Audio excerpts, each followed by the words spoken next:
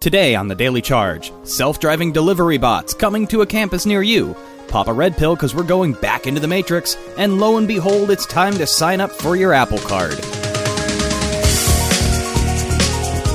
Good morning and welcome to CNET's Daily Charge. It's Wednesday, August 21st. I'm Ben Fox-Rubin. I'm Ayaz Akhtar. I'm Roger Chang. Thanks, I'm Ben. so sorry. Let's get to today's main story.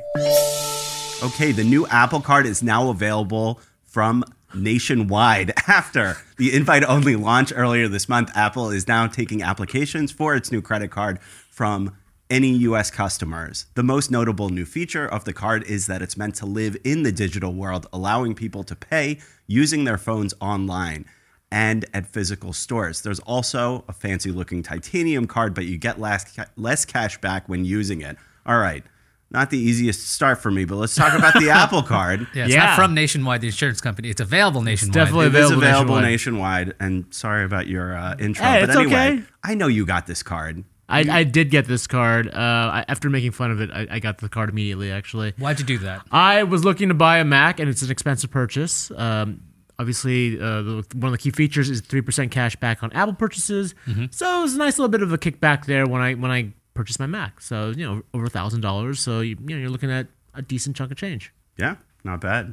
What are your thoughts here? I mean, we're both Android users. Right, so that's the problem for us is that it's not really, it's great for an iPhone user. And I kind of feel like this is another way for Apple to get people into their ecosystem even more. However, with Android, there's not really a way to use it. Yeah, as long as you have an iOS device, you can activate the card, see your card, and maybe take that card information because there's no card number printed on the actual card, and maybe put that into Google Pay. But then even if get all that working, you only get 1% back because essentially you're just using the titanium card using your phone. So the advantage of doing it is really, really minor.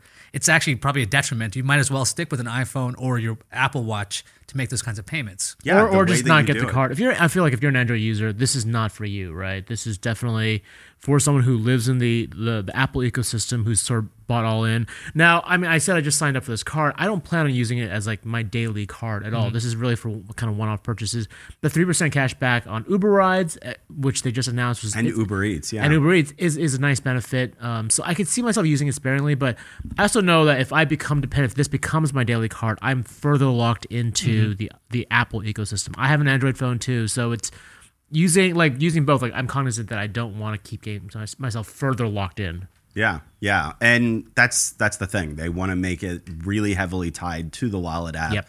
And that's basically how you use it. One of the other dimensions that's interesting about this card is that there are a lot of budgeting features. Not only do they have no late fees, no international fees, no annual fee, but also if you open up the Wallet app, I don't know if you've had much time to look at this, they encourage people to actually pay more, so they pay less in interest per month. Yeah. And they also have what your weekly spending is, which if you want to know how much you spend on Starbucks or how much you spend on gas, those are a couple elements there that they seem to do a pretty good job with. And, do you think that you might end up using that kind of thing? Not so much. Like I said, I don't think I'm going to use this regularly, but if I were to use it, those tools are super handy. I've got other apps like Mint to kind of where I do kind of look at how my spending pattern changes over time, but credit card companies generally don't have those tools at their fingertips. Or they're harder to find. Or they're harder to find. So having this stuff kind of be upfront on your phone is really beneficial for most people. You can see how people could get freaked out about giving their login information about their credit cards to Intuit for Mint or Clarity or these other kinds of third-party ones. If it's your actual credit card company giving these tools in a nice visual way, I mean, I'm sure Apple's got this great way of doing it. I've seen it on their website. It's very, very visual, big dials and stuff. Yep. It's almost like Apple Health, but for finances. It's really simple to see. And there are a lot of other tools that do that. And Ben, you were telling me other credit card companies have been kind of doing this. Yeah. I use Chase, and Chase does have certain budgeting tools, or they show you what your spending is. They've been trying to lean into that a little bit more, but it's not nearly as upfront, and it's obviously not as graphically exciting as Apple has been trying to do. So that has been interesting, but I'm certainly curious to see what Apple ends up doing with this. They've teamed up with Goldman and MasterCard with it, so we'll see where it goes from there. Anyway, happening elsewhere in the news today. The San Francisco startup Starship Technologies is planning on bringing self-driving delivery robots to 100 campuses, mostly in the U.S., in the next 2 years. The company says its squat, 6-wheeled bots will deliver breakfast, late-night snacks, and groceries for the low price of $1.99 per delivery. I wish this existed when I was in college. I mean, this sounds pretty awesome. The lazy part of me does too, but also the paranoid part of me, I just look at Black Mirror's Metalhead episode. This is how it begins. Harmless delivery drones that evolve into killer machines. That's a quite a leap. Yeah, I know. I mean, first you got to get your 3D tracking right. This thing tops out, I think, at 4 miles an hour. So that's right. So Roger, this is Generation 1, all right? Just wait till Generation 10 shows up. If you can't outrun a 4 mile an hour angry bot, we got a problem. I'm out of shape. I'm really out of shape. Also, it weighs 50 pounds. You could just tip it over. That's true. That's kind of important. And also, inside will be like a delicious burrito. So how could you run from this machine? I think it's actually an interesting idea because one of the big pushes about these robots is that if it's a delivery person, they don't have to park a car. This thing can just keep going from place to place. And I think that it showing up on campuses is a great idea instead of it being just generally in the public because people are like, what's going on there? But at your university, there's a good chance everyone will know that's a delivery robot. Don't screw with that thing. And they're also hiring students to maintain the robots. Yes, which is even more interesting. So now you have a so stake you're actually in your it's stake. a job creator. Right. Exactly. So I mean, although wouldn't this be? I feel like if I'm like a frat bros or something would go and destroy one of these things as a That's prank. going to happen. Yeah, it's just pretty much like interesting you mentioned that. A campus golf cart. So I talked to the CEO for the story I wrote about this, and he mentioned that even though these are only 50 pounds in general, they haven't been stolen, they haven't been messed with, and it's partly because they do have alarms and security built in. There's humans monitoring it. Got it. So they will warn people, if they're intentionally getting in the robot's way to kind of try to figure out what's going on with them. They'll, give them certain alerts and say, get out of my way. And then an alarm will sound if it realizes that you're really messing with it too I much. imagine it's not going to be long before it's spray painted with something, right? Sure. Yes.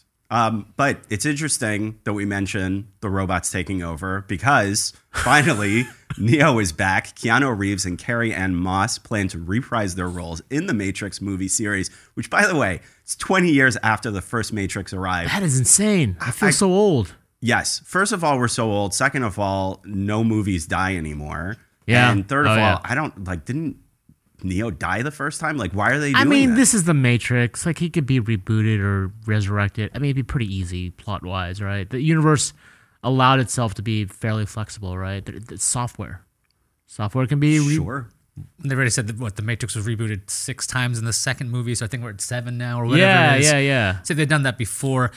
I remember watching the last 2 ones and realizing I've wasted my 4 hours of my life. Oh, yeah, those other last 2 were were so just bad. terrible. I'm curious terrible. I think the Matrix has enough of a brand name that people are like, oh yeah, I know this is good. And they forgot the other 2, and it's also been years. The original was amazing. And Yes. if they can rekindle the magic from the original, that is totally worth it. But definitely a high risk that it's going to be more like the latter 2. And one of the other issues with the Matrix in general is that it was so copied and parodied and done to death in commercials, all the stuff that made it just jaw-dropping. The bullet time thing, that became a cliche after a while, right? So there would have to be some new camera tricks, kinds of things like that. Better fight choreography. That was another thing that was really cool about the Matrix at the time because that's really taken off, in general. So to make it stand out, apart from it being green tinted, there has to be something else. Well, there's also some other movie news that came out yesterday, right? I'm not as well versed on this. So the Spider-Man is now sort of he's been orphaned out of the MCU. There was a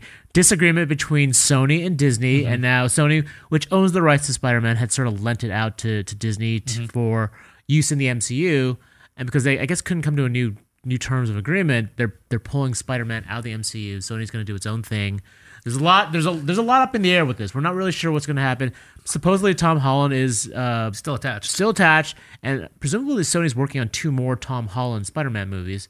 There was supposed to be a third one. This last one, Spider-Man: Far From Home, by the way, kind of left with huge cliffhangers. One for the MCU and one for Peter Parker himself.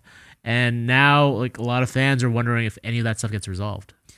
Yeah, when Spider-Man got into the MCU, it was a great thing. It was just okay, finally there's another shot. The thing is, Sony has come out with at least one great Spider-Man movie in the past couple of years with Into the Multiverse. Spider-Verse, that is, excuse me. Yes. And that was a really well-made film, but I don't think that had the same amount of corporate, people messing with stuff. Yeah, Spider-Man totally. is You could really tell that valuable. was a lot more hands off from Sony, Yeah, right? like That was it was a Lord and Philip Lord and Yes, yeah.